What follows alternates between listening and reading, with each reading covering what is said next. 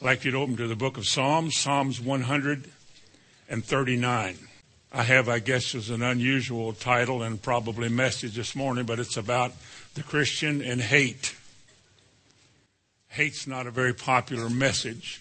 It's not one that is spoken of often. In fact, it's a message that's quite often condemned, and we certainly would ourselves. But there is another side to hate that is necessary to your being a holy and loving Christian person. And how can that be? Well, we'll see if we can't make that clear to you today. Now, in Psalms 139 and verse 21, 139 and verse 21, do not I hate them, O Lord, that hate thee? And am I not grieved with those that rise up against you? I hate them with perfect hatred. I count them as my enemies. No doubt a lot of people that read that, probably all of us when we first read it, had problems with that, because how can we as Christians be loving and all of that and at the same time have the ability or the capacity to hate? Why would the writer of Psalm, let's say it's David, why would he say that? Why would he say that? You know, there are things that you should hate. Have you ever said this? Man, I hate when I do that. I hate these traffic lights. You ever been there? Welcome to the world. Or you ever done things that I just hate to hear people say that. Or I hate that music. I've said that a lot about that ignorant stuff they call music today. I hate that sound. Well, you know, it doesn't mean that we've drawn our swords, loaded our guns, and we're going to blow something up. It doesn't mean that. But it means there's something about the effect and the actions of things and people or sounds that are so in opposition to God that you standing on God's side, you hate that. I don't like that. I don't want any part of that. I am going to withdraw myself from it. And when you begin to seek a definition in the Bible of hate, it comes down to that quite often. You turn away from something as I want nothing to do with that or with people like that. Does the Bible say bad company corrupts? Then a person is going to have to, in his Christian life, identify what bad means. Bad with regard to what? Bad concerning what? Because most people with little discernment would fellowship with anybody. Well, I'm a Christian. I'm just going to love everybody. And yet there's times you need to stay away from people because of the influence they have, the philosophy of life or the belief system that they have. If they can hang around you, they'll affect you. And there are things about people in life that you should despise. We'll get to this more later on, but you should despise your sins. If you don't, you'll tolerate it. You'll keep it around.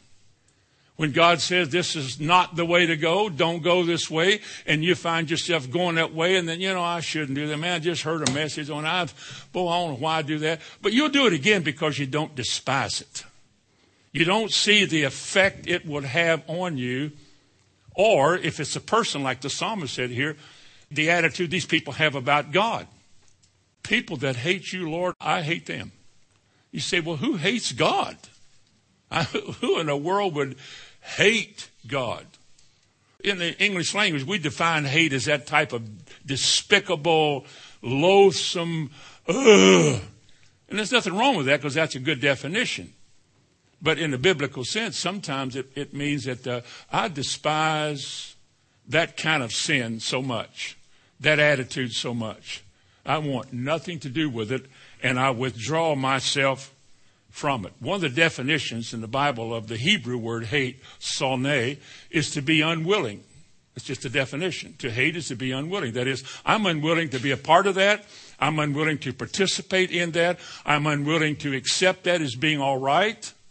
I want no part of that. I think the Bible calls this separation, come out from among them. Why would you come out?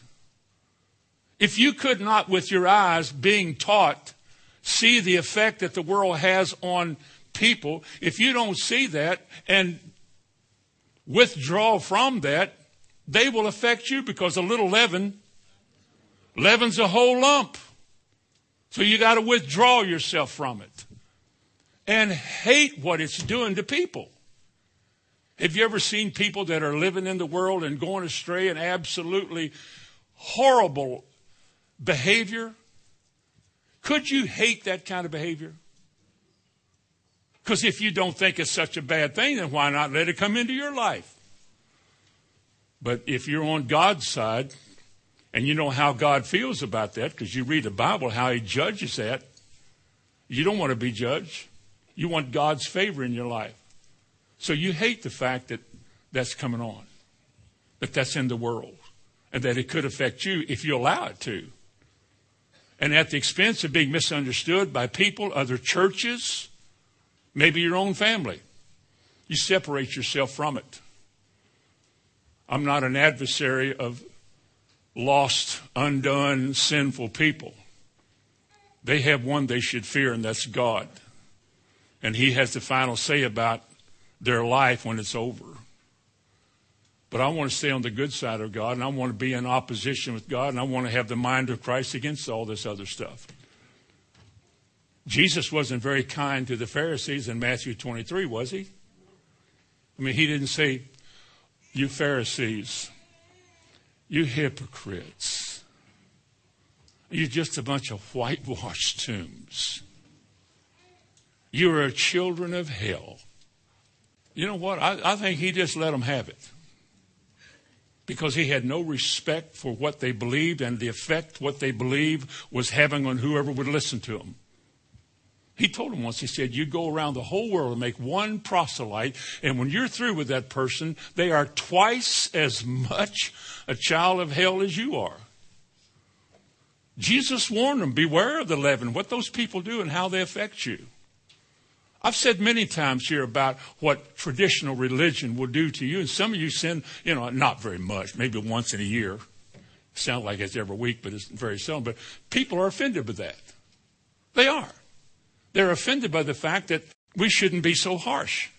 I don't mean to be harsh, but I do mean to take a stand. I don't want happening in my life what is happening in multitudes of church people's lives, where God is a good old boy and life is okay, and after all, you can't help it. You're never going to be perfect, and quit trying, and let's come, and all of that. I would rather say, we have a standard that has been set so high. And in reality, God hangs a plumb line in every congregation that's ever going to assemble before him, a straight line. This is the way, walk ye in it. Now, if you change this, God hates that, because it puts you in opposition to God. We may not hate it because we don't feel like that would ever be right, but God would. Listen to this again, the psalmist. He said, am I not grieved with those that rise up against thee? Are you? Are we grieved about people who have no interest in God? They have no real interest in church. They like to be members of a church, but they don't want to believe what he's saying. They don't want to hear the word of God. They get bored and they quit easy. I'm just telling you what the Bible says. The psalmist says, I also, Lord, I am grieved with those that rise up against you. He said, I hate them. I'm opposed to them with perfect hatred. How about the story one time? You talk about disregard for the world as a form of hate. Being opposed to the world as a form of hate. King Jehoshaphat had just returned from a battle with the king of the north, the 10 tribes of the north, Ahab. He had asked Jehoshaphat to come and help him fight. Jehoshaphat said, sure, be glad to. So they went up there and they fought. Ahab was actually killed in the battle. Somebody just shot an arrow at random, landed right under Ahab's chin down into his armor, and it killed him. And Jehoshaphat was spared. He came back, and when he got back home, prophet Jehu.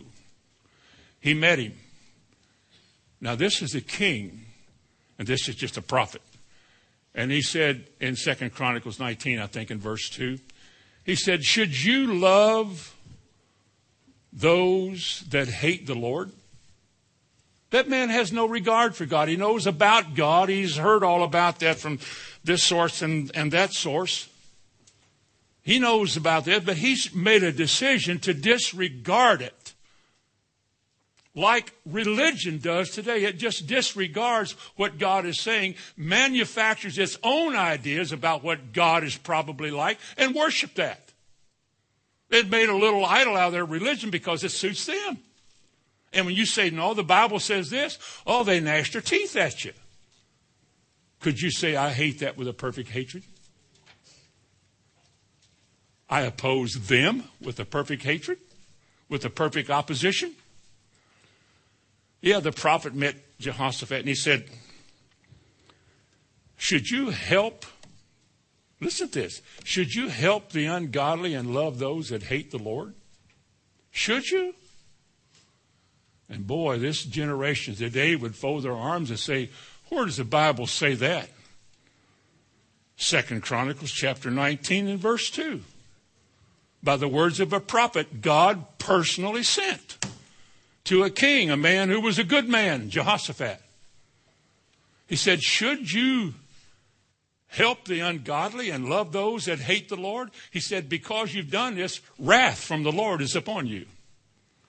It didn't mean that all of a sudden he started gnashing his teeth and thunder and lightning fell and all of his property blew up and his kids died. That wasn't what he's talking about. But your life is going to be less than it could have been. Something is going to come into your life now that makes life more difficult than it otherwise could have been, because an element of God's favor is set aside in your life because you made a bad decision. And it's just messing with the world. You got to hate that. There's something in you that's got to rise up. Well, there's a book, a dictionary they call Word Book Old Testament, and it gives definitions of Hebrew words. Listen to this definition of the word sonē, or hate. It says it's a verb which means to hate, to be unwilling, or to be hated. It expresses, now this we understand, it expresses an emotional attitude towards persons or things which are opposed, detested, despised, and which one wishes to have no contact or relationship. Let me ask you all a question.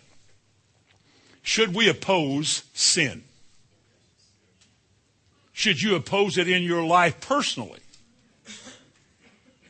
Now, the opposition to it, are you willing to call it hate? I hate that. I hate what that's done to me. I hate this or that. Which means I see the effects of participating in that kind of a sin. I see what that sin is doing to me or my children or my family or our church or our world, our country. Shouldn't something rise up and say, I refuse to go along with that? I refuse to participate in that. I refuse to give any approval to that. I withdraw. I am unwilling to have anything to do with that because God is going to judge all of it. And I'm going to make sure with my life, as best I can, I'm going to avoid the judgments of God. I don't want to go down when they go down, so I want to stand against them. And you read stories like that throughout the scripture. The word hate, as we use, this means ill will, loathe something, abhor something. It can mean despise something, or in the biblical sense, it can mean really to love less, to be in opposition to. Take, for example, remember the story in Luke chapter 14, beginning in verse 26? If any man come to me and hate not his mother and his father, his brothers and sisters, yea, his own life also, he cannot be my disciple. They use the word hate as an attitude that a person has to have that will keep him from putting anything before God. Not his family, not his life, not his closest friends, Because sometimes that decision it's either or. And the fact that you're committed yourself to God and you're not allowed to compromise your position. You're to be loving and kind and long-suffering, but you can't compromise your convictions. A conviction is a God-ordered belief you can't change. A preference you can, but not a conviction. And so you made a decision that I am going to walk with the Lord and do things this way, and you'll find some of your enemies are in your own family. A loving mother or father who don't know the Lord, and you just met him, and you're getting convicted, and you're learning, and you're taking a stand. Your parents are really concerned. You become real strange. You know that, child? You're reading the Bible way too much. I've caught you 3 times this week praying. And now you want to go to church 4 nights a week and plus Sunday morning. Oh, I think there's something wrong here. Is there anything wrong with that? Not necessarily, no. If you're doing your work and doing your job and you're maintaining a good heart and a good walk, no. But people who never do that, who don't do that, who would never want to do that, have a problem with anybody that does that. And sometimes they want you to quit. There have been children threatened, if you don't quit this. I remember this years ago when I was brand new in the Lord. A man's wife, and I knew all these people because I grew up with them. He told his wife, if you're going to go to that church and get that religion, I'm going to start drinking. And your life's going to be miserable. She gave it up. You're confronted with a crossroads here. Your loyalty to God is being threatened. Your so-called convictions are now being challenged.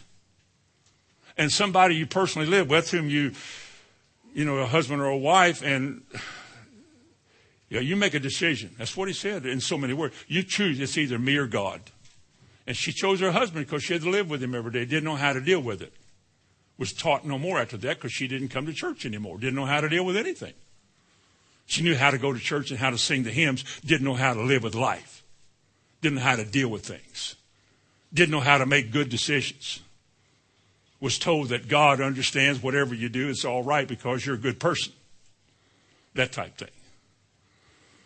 And so she didn't really choose God. She chose her husband. You've got to hate that.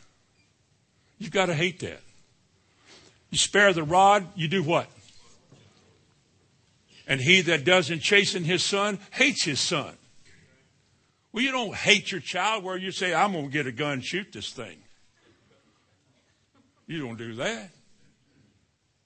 But you realize this. If I don't discipline my child, number one, my child will grow up angry. Because this world's full of angry people who live totally undisciplined lives and they cannot cope with any kind of adversity and they're challenged by it and all they can do is get mad and fight or shoot and kill. That's all they know. But you raise your child. You teach your child the right way to go. You want to discipline your child because if you don't, God will judge your child. You got to deal with that. God never turns his back on sin. And when he tells you that you should, as you walk down the way, as you live and so forth, you should take parenting as a high priority in your life.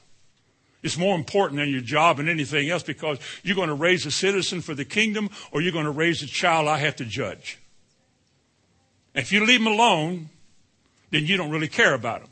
And not caring about them and disregarding, being unwilling to do with it, is a form of hate. It's what the Bible would call hating.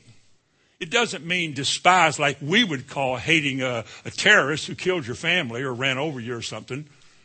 But the fact that we don't want anything to do with people like that. You know, with God's way or something. I want my child to grow up. I was talking with Paul coming up here last night. You know, there's things in my life I wish I could go back and redo.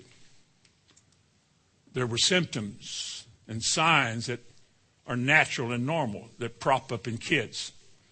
And there's a way to deal with that so that they don't hurt themselves down the road. You can fix it. And you just assume, well, I go to church and I preach everything. I'll be all right. Praise the Lord. Hallelujah. Thank you, Jesus. Doesn't get fixed. And you pay for it later. to not care about what your kids are doing, how they're responding. Just teaching them how to talk. I'm glad that a lot of you kids here can talk. Can say, hi, how are you? Thank you. Okay, fine. How are you today? Instead of going, You teach. You train. You train a child up the way he is to go. And it includes social things like that. They won't depart from that when they're over. My mother taught me things growing up about how to react and respect and so forth, and taught me by words and by actions how to be polite and kind and open doors and say thank you and things like that. And they live with me. They still do. But you take time to make your child like that because you love them and you care about them and you're affectionately geared towards them. Whereas if you don't care, so what? Look in 1 John chapter 2 for just a moment. 1 John chapter 2, we all know that hate is wrong. We all know that hate is a deplorable and an ugly thing. The Bible speaks about hate. It's used 174 times in Scripture. The word hate is used. That's a lot. The word love is used 401 times. Love, lovest, loved, loving, forms like that. Hate, hated, hating, and all that. You know, you get love 43% more than you do hate. But hate plays an extremely important role in your life. But it also plays a damning role in your life. It affects you badly. For example, in 1 John chapter 2 and verse 9, again, he said, he that saith he is in the light and hateth his brother is in darkness even until now. Let me ask you all a question. What if hate here meant had no regard or care for his brother? We would say that about religion and its disregard for God. They don't care. Prophesy smooth things. We're not here to learn anything or be theologians. We just want to have a nice little church service. Well, what about he that says he loves God but has no regard or concern or care for his brother? What do you say he was? He's in darkness. Is it possible then to be in a good place, hearing what you call the word of the Lord, and yet be in darkness? All it takes is a bad attitude towards each other. And that bad attitude, which means that you shun people and you stay away from them, or you gossip about them, or you backbite, or you tail bear, and you're rude and you don't care when they're going through problems. It's not my problem. It's a form of hate. We don't call it hate because that's too strong a word. Hate is a strong word. But in a biblical way, it is hate because you really don't care. Because people who don't care about God are defined as those who hate God. I'll show you that in just a minute. Or in 1 John 2:11, but he that hateth his brother is in darkness and walketh in darkness, and he doesn't know where he's going because darkness has blinded his eyes. I believe I could preach that till I'm an older man. And people wouldn't get it. Because you get your mind made up. See, you can set aside what God says, and here's it, I'm in charge. There's no way I can go to church, sit in church, take time to get here and stay here and all that, and listen, carry my Bible. There's no way you could tell me I'm walking in darkness. You couldn't tell me in darkness? I've been coming here for 30 years. I can't stand half the people in this church, but I've been coming here for 30 years. Why are churches in disarray a lot? Why is there no harmony and no unity? It's Galatians 5. They bite and devour. Isn't that in the Bible? They bite and devour one another. Nobody stops them. Nobody tells them that they're sinful. Because they have developed this idea that, I'm all right. I'm a good person and I'm allowed to do this after all. They're not very nice and they shouldn't have said this and I don't have to.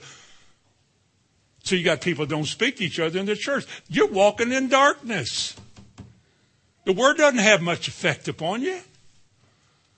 You labor to try to understand little things. You're in darkness. You can't see.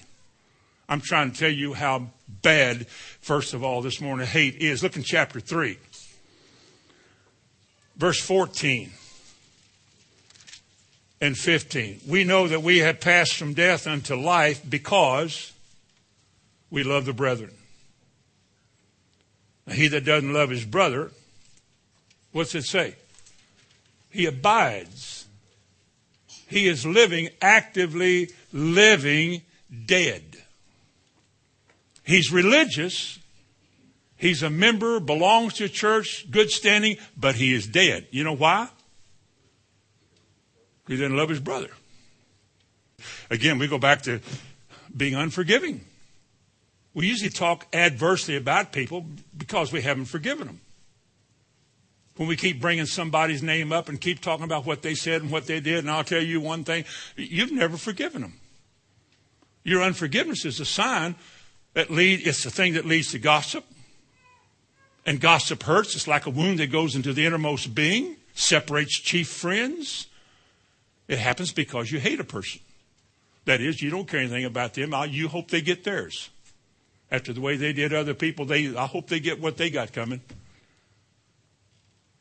And yet, if you got what you deserved from God, you wouldn't be here this morning.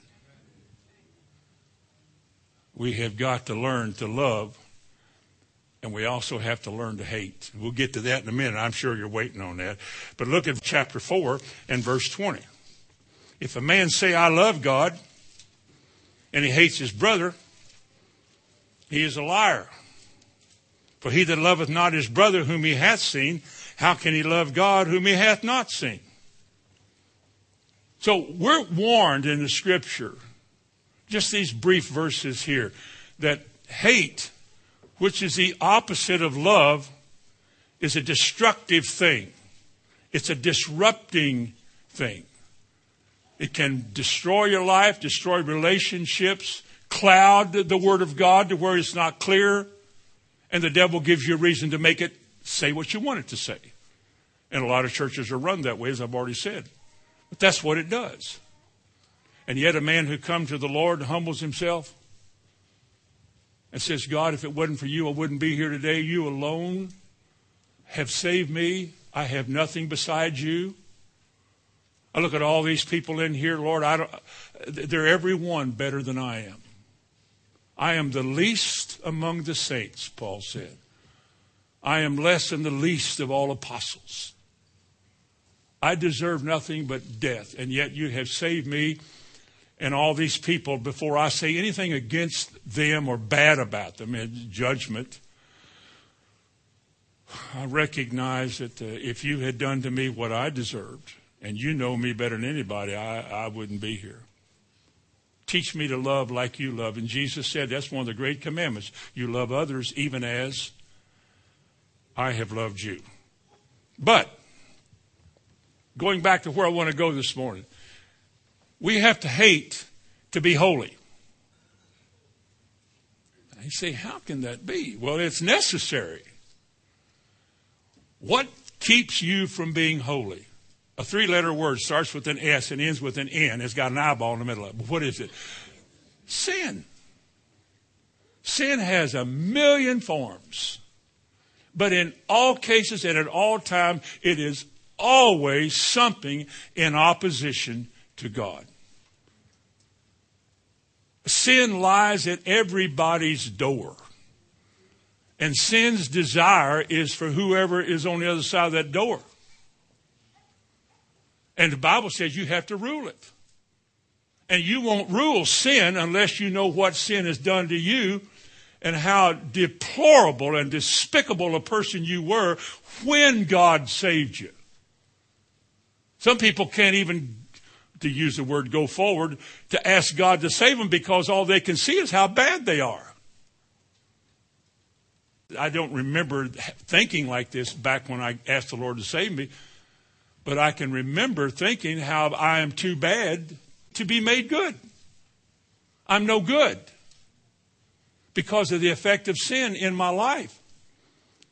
And God, in the most wonderful way that words can't describe, in spite of your awfulness and your criminal lifestyle, came into your life in one divine moment, touched your heart, changed it all. You say, how could you save me? Why would you save somebody like me? Why would you do that? And you know what he would say? Because I love you. I chose you from the foundation of the world, knowing what I was going to get when I got you.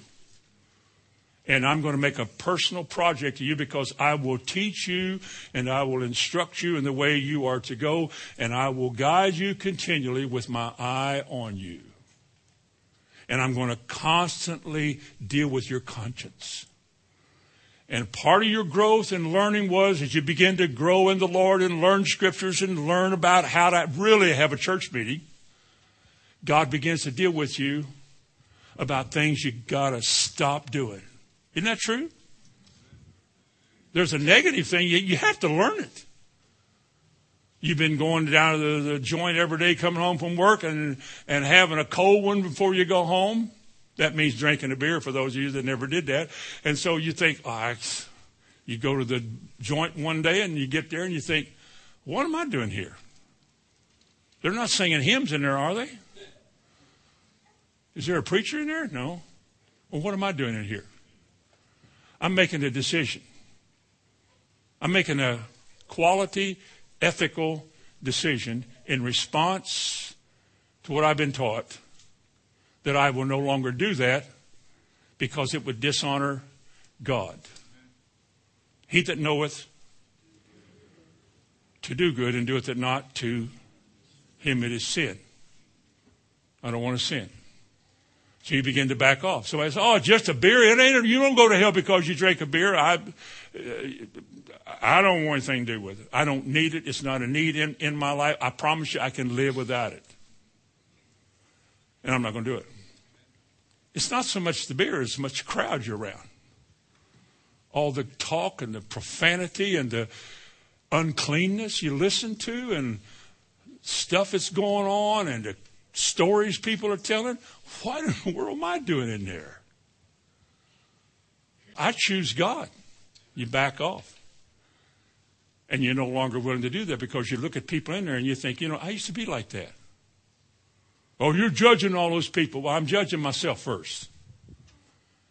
And God has to judge what I just came out of. And if those people don't hear the gospel and get turned around, they'll all be judged. So you begin to hate what's going on. I hate what it's doing to people. I hate your music. I hate your dress. I hate the attitude that is behind all of this and all this cool foolishness that's going on. I hate it. I do. When they try to bring a commercial on the radio and it's got that boom, boom, boom, I turn it off and I tell Bonnie every now and then if she's in the car, I hate that sound. That's not of God. I don't want to get acclimated to it. I don't want to get used to it. And I don't want to say, well, it's just the age we're in. That's the way. Not for me. I hate it. Hate.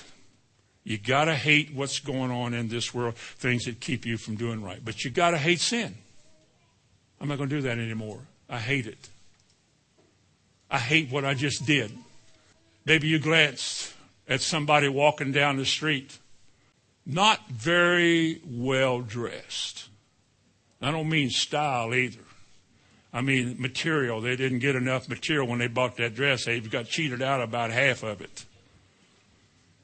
And they walk down the street because you're supposed to look, and that's why they wear the clothes they wear, so you'll look and lust. That's why you do it. And you realize what lust does and how God has to judge it. And you tell yourself, I don't want to be judged for that. So you make a covenant, as the Bible says, you make a covenant with your eyes not to look upon a maid. And you turn your head. Because I hate the fact that the devil wants to lure me back into unclean thinking or suggestions. I hate that. Well, if you hate it, you won't do it. If you hate it, you won't. If you get convicted about your appearance as being less than modest, If you really hate that, you won't do it. I just paid whatever you paid for this. Well, then burn it. Get rid of it. I'll take it to Goodwill and all somebody else to get judged. You just get rid of it. Just get rid of it. Amen. Turn to Psalm 97. Jesus said, if you love anything more than God, then it's like hate. Matthew 10. If any man loves his parents more than he loves God, loves his life more than he loves God, cannot be the Lord's disciple. Jesus just used the word hate in Luke 14 to say the same thing. Hate would mean to love less. To despise the idea that I might choose something besides God. That I might put somebody, my wife, or my own body before God.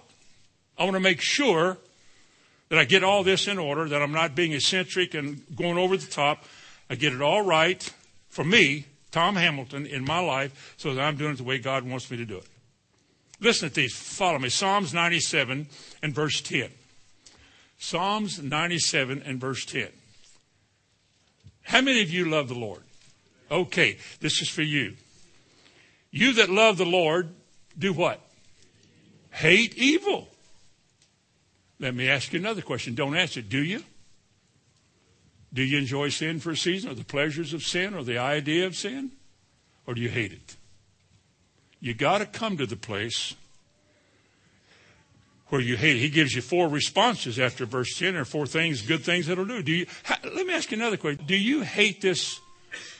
It's not music. It's just fast talking. They call it rap music, and it's laced with vulgarities and uncleanness. Do you despise that? What if you caught and heard one of your children listening to it because they learned that from school? Leaven from school or leaven from wherever it come begin to infiltrate one of your children, and you saw it, you heard them listening to it in their room one night, low, of course, and some of the words coming out are absolutely anti-God, anti-moral, anti-right. Would you do something about it? Would you? Would you have a talk with your child? I don't mean going there and say, I'm going to wear you. Or would you say, let me tell you why I think that's wrong. Listen to me. Or why can't I go? Well, instead of saying, because I said so, and we've all with children have said that, what if you said, I'm going to tell you why. Number one, as a parent, I'm responsible for you and what happens to you, and my name is tarnished by your mistakes. Neither one are good. And in light of where you're going and who you're going to be with and the possibility, the potential for something unnecessary to happen, it's not in your best interest to go. And I care about your life and about your well-being, and I'm making that decision. I don't want you to do that. You think that would work? Depends. Your child, you know how they are more than I do. Look at Psalm 119 and verse 104. Through thy precepts, I get understanding. We all do. Therefore, what do you hate? What if I read it this way? And I don't mean to add anything to the Bible, but just amplifying what it's probably saying, at least to me. What if I said this? In Psalm 119, verse 104. Through the word of God, as it's made clear to me, you open my understanding and I see what you're saying. Therefore, I hate religion that rules out my need to be taught the word of God. It's teaching me for the word of God man's ways. I hate that. Why are you sitting there then? Why are you there? Verse 128, Psalm 119, verse 128. He said, therefore I esteem all thy precepts concerning all things to be right. And again, back to those who don't preach that, I hate every false way. Can we do that? Are we allowed as Christians to hate what's false?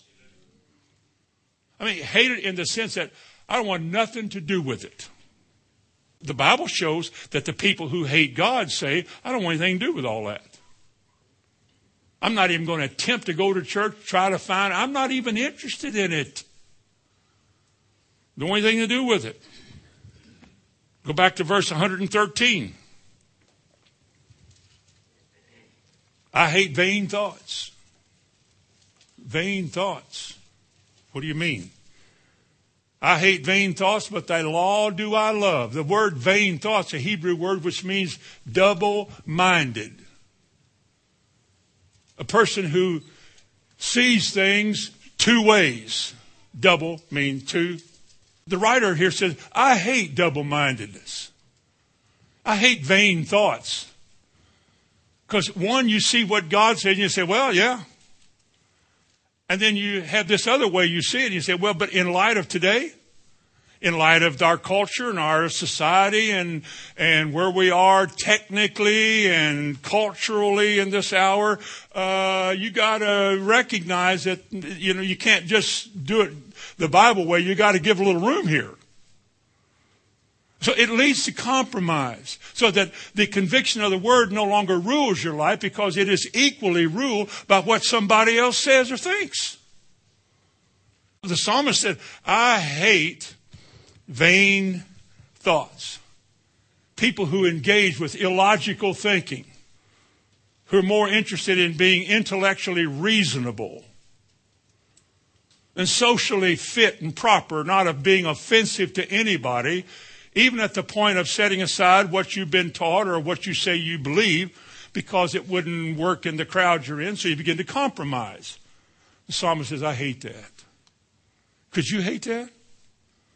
If you will, and you don't mind, put your best finger in the Psalms there and go back to the book of James chapter 1, just for a moment. James chapter 1, let me show you what it says in the New Testament about being double-minded or having two minds and two way of thinkings and looking at everything two ways. The world's way and God's way. James chapter 1 begins in verse 2. Count it all joy when you encounter divers trials. Knowing this, grasping and perceiving this, that the testing of your faith works endurance. Let patience or endurance have its perfect, completing work, so that you may be complete and entire, wanting nothing. But when you're dealing with God in prayer, you got to ask in faith and not waver. You got to be sure. For he that asks and doesn't believe is not sure. Verse 6 says he's like a wave of the sea that is driven and tossed with the wind. And verse 7 says, let not that man think that he shall receive anything from God. Why? Why? Even God says he hates this type of mental exercise. Why? Because he's a double-minded man and he's what? Unstable. You can't count on him spiritually. When the heat comes, they'll quit. They'll give up and run because things aren't making sense anymore. I like a quiet, comfortable church where, yes, I believe God. What are you going to do when the Jordan overflows? God said in Jeremiah, if you run with a footman and they have wearied you, how will you contend with horses? The worst part's coming. If you can't handle a little pressure now, what are you going to do then? When the Jordan overflows its banks and the lions can't live in the bushes and they start running in the city, what are you going to do then? Ain't a puppy in your backyard. That's Leo. Now what are you going to do? He said, let not that man think that he shall receive anything from God. Let me ask you all a question. Brother Tom and his trumpet of tribulation, they once said. Is that how God feels about being double-minded? Does that mean we should make up our minds about what we believe? And let your eye be single? There's no two ways about it anymore. It's one way. And your friends think you are so legalistic. You are so judgmental and so legalistic. You ever heard that? Why? Because you shut one eye. Look at chapter 4 and verse 8. Draw nigh to God. God will draw nigh to you. But listen to this. Cleanse your hands, you sinners, and purify your hearts. You double-minded. It is not going to work for you to have two ways of seeing what God is saying. You're not allowed to be a philosophical Christian and say, well, on the one hand is on this, but on the other, you cut one of those hands off. Either be hot or be cold, but make up your mind. What if I told you you should hate the fact that you're wishy-washy? Would you agree or would you think about it? I hate the fact that I'm so wishy-washy, or sometimes I'm thinking so liberal, or the fact that you don't want to take stands. You're afraid of what people will think about you or how they'll label you in the community. Everybody in the day of Jesus thought he was a wonderful person. They loved him. He wasn't very popular because they had to bribe one of his buddies to point out which one to crucify, but they did kill him. Look at verse 163, back in Psalm 119 again. You know where I told you to put your best finger? All right, go back there now. Psalm 119, verse 163. I hate lying. Can you hate lying? When people lie to you, they're going about as low as they can go because that's the beginning of the lowest part of their life. Lying. Lying leads to cheating. Cheating leads to harm and injury. All liars are self-centered, sparing themselves at the expense of truth. He said, I hate and abhor lying, but thy law do I love. You're living in a society that thrives on lies. Hardly anybody trusts anybody today. Lies are everywhere, and we've learned to live with it. People lie about their age, their occupation, the product they're about to sell and want to sell. We fabricate a mistruth in order to get gain because we're so self-centered in this life. And when you lie, you feed that. And you determine to tell the truth, even though it costs you something, then you're gaining favor with the Lord. But the only thing God will ever use in this life, and the only thing that will ever come into your life to change your life and cleanse you, is truth. God will never use a lie to refine you. But lies will bring judgment. Because all liars, Revelation 21:8 says, all liars have their part in the lake that burns with fire and brimstone. Go back to Psalm 139 and verse 21. That's where we started, and we'll commence coming to a close. Psalm 139 again, verse 21. Do I not hate them that hate thee? Let me ask you a question.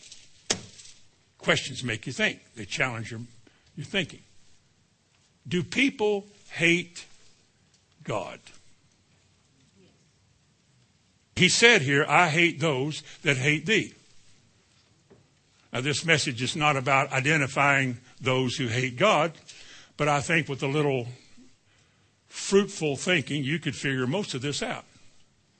There are people who hate God because, by definition, they want nothing to do with God or his way or the change that he requires. You can go into churches to get most of this. They don't want it. They don't want it. They don't mind you telling stories and having good effects like that. But when it comes down to this book and these words and what it means and what it's supposed to mean, and preaching as though that's the only thing we've got, and it is. People feel like they're pinned to a wall. They no longer have a mind that they can think with. Well, maybe we could preach on the renewing of the mind. The one you've been thinking with got you in trouble. God wants to change that. But do not I hate those that hate thee. Would you turn to the book of Malachi? I'm going to show you how God defines those that hate him. This is God's way of showing us this morning how he would identify somebody that hates him. You know, Exodus 20 was the Ten Commandments chapter. And one of the statements that was made in Exodus 20 and verse 5 was that God hates those who turn from him to idols. Say, oh, God wouldn't hate anybody. Well, I tell you what, you read it. You read it yourself. Exodus 20 and verse 5. That's just one verse. Let me read for you Deuteronomy 5. Thou shalt not bow down thyself unto them, those idols, nor serve them. For I, the Lord thy God, am a jealous God, visiting the iniquity of the fathers upon the children to the third and fourth generation of them that hate me. Then who hates God by God's definition? Well, he said those who are iniquitous, who do not respond to his word, who look to other sources besides God for help or encouragement. They did the idols in the Old Testament. They went to the hills and the groves and they put all these sticks up and made them a rock and painted it. And they would pray to those things and lay sacrifices before them. You know what God said about it? He said, I hate not only that, but those that do it. You think, oh, God would never do that. Well, read it for yourself. Malachi chapter 1, verse 6. A son honoreth his father, and a servant his master. God says, if then I be a father, where is my honor? And if I be a master, where's my respect, reverence, or fear, saith the Lord? To you, priests, you teachers, who despise my name. Does your Bible say that? Wow. He said, to you who despise my name. And you say, well, in what way have we despised your name? In verse 7, he says, by the way you live, by your response to me. I told you this is the way, walk ye in it. You have rethought it out how you think it ought to be, and you've done it your way and not mine. And in that sense, you hate me. He said in that you offer polluted bread upon my altar, and you say, when do we offer polluted bread? The time that you said the table of the Lord is contemptible. Why do we have to keep doing this? Man, I have to kill these good animals and do this. I don't know why we have to do this. You're just complaining about the word. Complaining about what God is saying. Complaining. In verse 8, and if you offer the blind in sacrifice, is it not evil? And if you offer the lame and the sick, is it not evil? Offer it now to your governor. Will he be pleased with you or accept thy person, saith the Lord of hosts?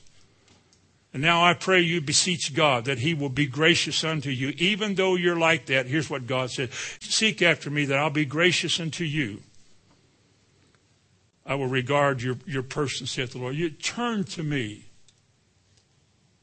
You turn your hearts to me. I'll regard you, even though you've been bad.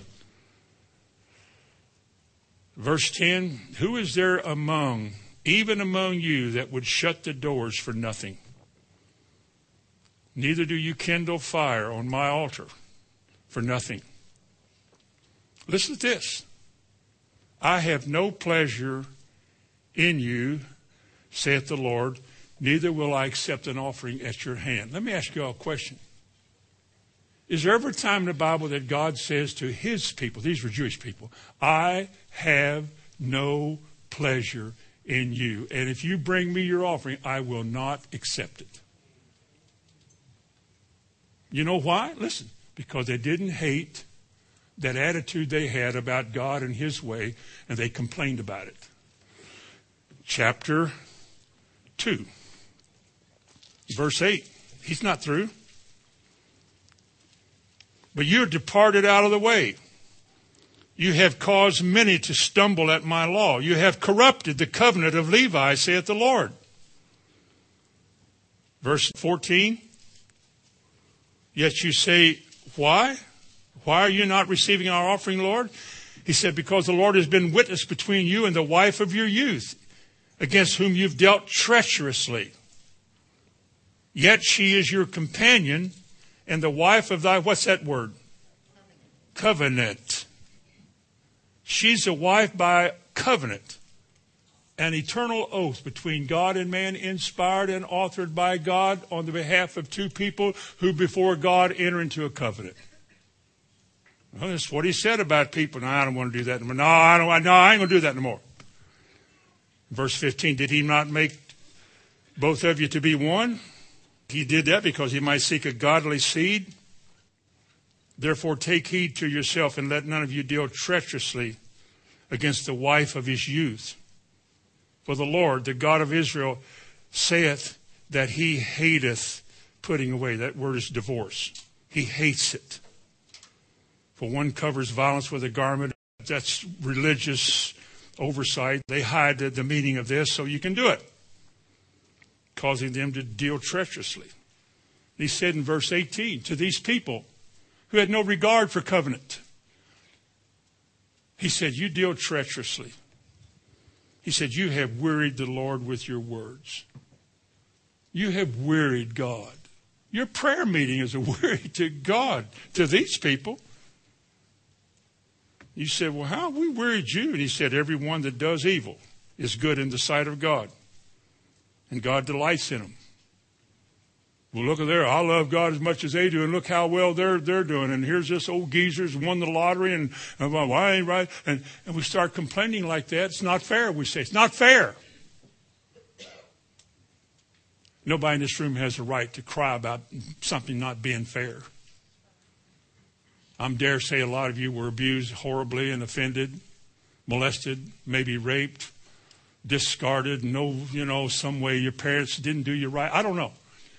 But every one of you have been brought to God, and God has opened his word up to you to fix it and to change it all so that you now have hope. You're not without hope in this world because you have God, and whatever was done wrong can be made right. But some never get away from that.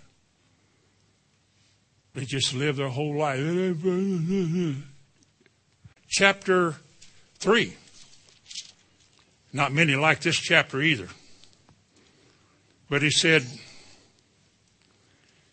you have robbed God. Remember that? About tithing? He said, verse 8, will a man rob God? He told him the verse before this, he said, in this way, come back to me. In this way, return to me. All right? What are you talking about? Will a man rob God? That's what he told his people. Yet you have robbed me. But you say, how have we robbed you? And God says, in tithes, that's one word, and offerings is another word. I think in religion today, tithes and offerings is one word, tithes and offerings. But he said, you've robbed me not only with what's due me, but other things that are in response to the needs I want you to help. You've robbed me both ways. In verse 9, he says, you're cursed with a curse, for you have robbed me, says the Lord. He said, bring ye all the tithes into the storehouse, that there may be meat in my house. And prove me now, herewith saith the Lord, if I will not open the windows of heaven for you, and pour out upon you a blessing that there shall not be room enough to contain it. And,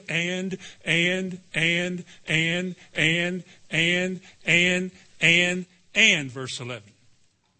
And, in response, I will rebuke the devourer for your sakes, and he shall not destroy the fruit of your ground, neither your vine. Your vine won't cast her fruit before the time in the field, saith the Lord. You want to be blessed? This is one of the ways to do it. One of the things that God said he hated was people who disregarded him, whether with your beliefs, your marriage, your money, and how many other ways are major ways in the world. Is that 3 points big deals? That's why the world isn't doing good. That's why the church is not real spiritual in this hour. They hate God. I know how that sounds, and I don't mean for you to run out of here saying what's not right. But I'm saying to disregard God, to set aside his way, or to complain about his word is an expression of hate. God would call it that. Disdain, sniffed up your nose at it. Now in closing, does God actually hate?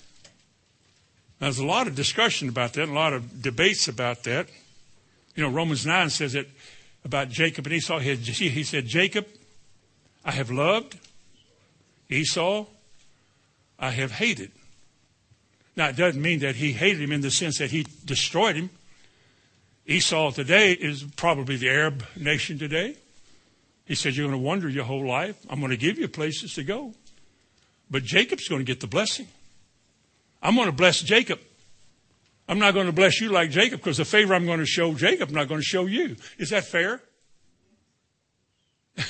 It's fair because God said that's what I'm going to do. We don't write the rules that say in order for God to be fair, he must do it our way. Church preaches that. God does it his way whether we like it or not. That's the way it is. And if he said, I'm going to bless Israel, Israel's going to get blessed. And he says, I'm going to chastise them because they were to be blessed. He'll chastise them. If he says they'll be here at the end, they'll be here at the end. And he said, I will bless those who bless you, and I will curse those who curse you. And think of all the hatred in the world today against them. Against Israel. Look at all the prejudice in the world today against races and cultures and ethnic groups. Look at all of it. It's not like a little Arab child grows up hating a Jew. He has to be taught how to hate. You teach him that Jews are bad. You teach him that Jews are inferior. You teach them, you tell them lies because you want them to hate Jews. And they grow up and they hate the Jews. When Brother Guts and I were in Israel a couple of years ago, one of those little fellows threw a rock at Mike and barely missed him. I said, well, Mike, you going to take that? Throw that rock back at that boy. And I said all he had to do was throw that rock back, and it had come out of all them houses up there yelling and marching, and we'd been in the news. Brother Gutsy would have out hid. They're trained to hate you because of your color. Look at the race problem today, black and white or Hispanic, just hate. Not because anybody of any other color has ever done you wrong. The fact that that's what you've heard, it's a form of hate. And the hate shows up in the scowls, the scoffing, the indifference, the stare. And God says, you cannot do that.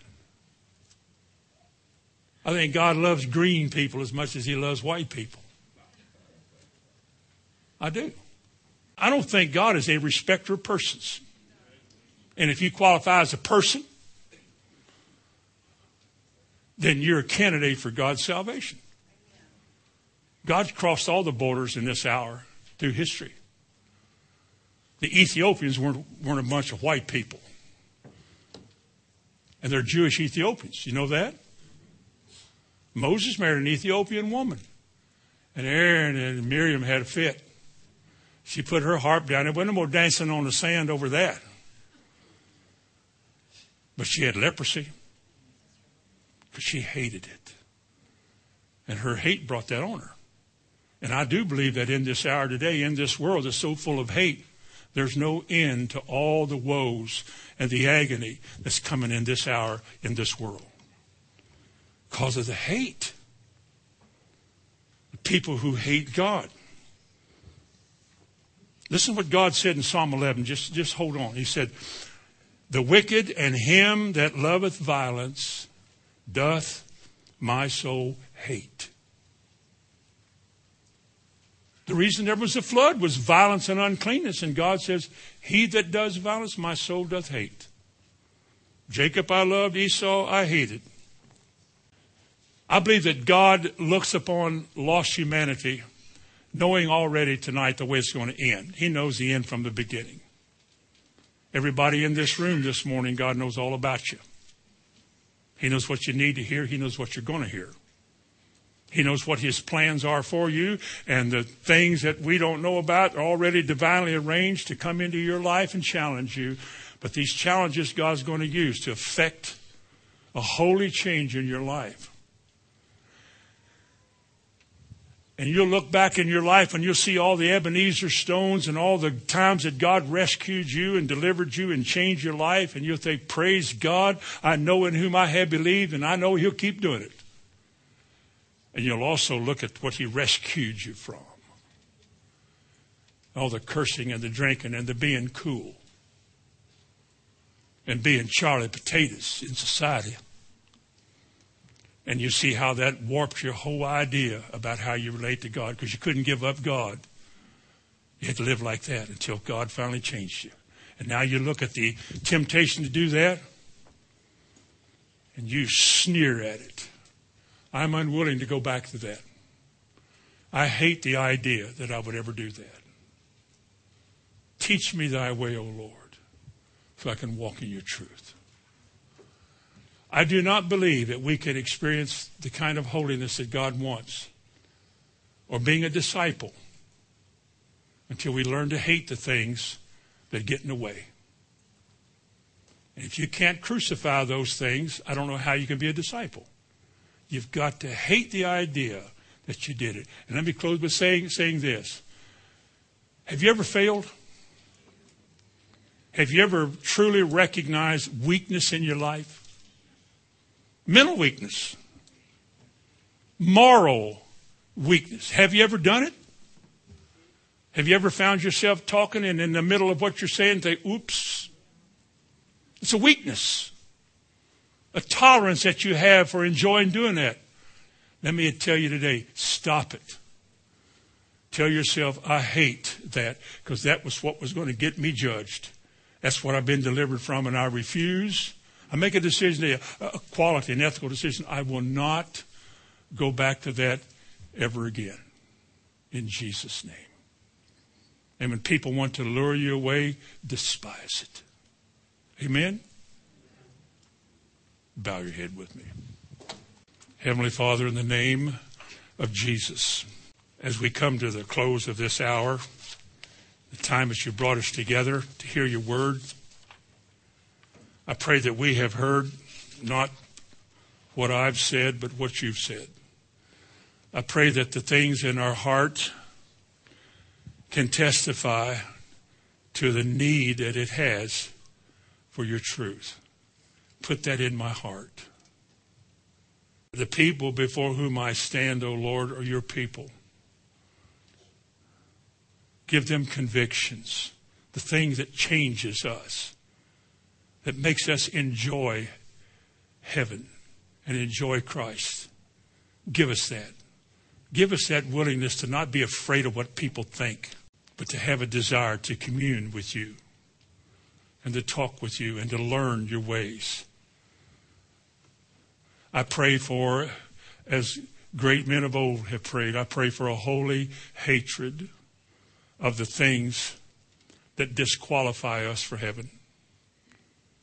Teach us your ways, O Lord, and unite our hearts to fear your name. I ask it in Jesus' name.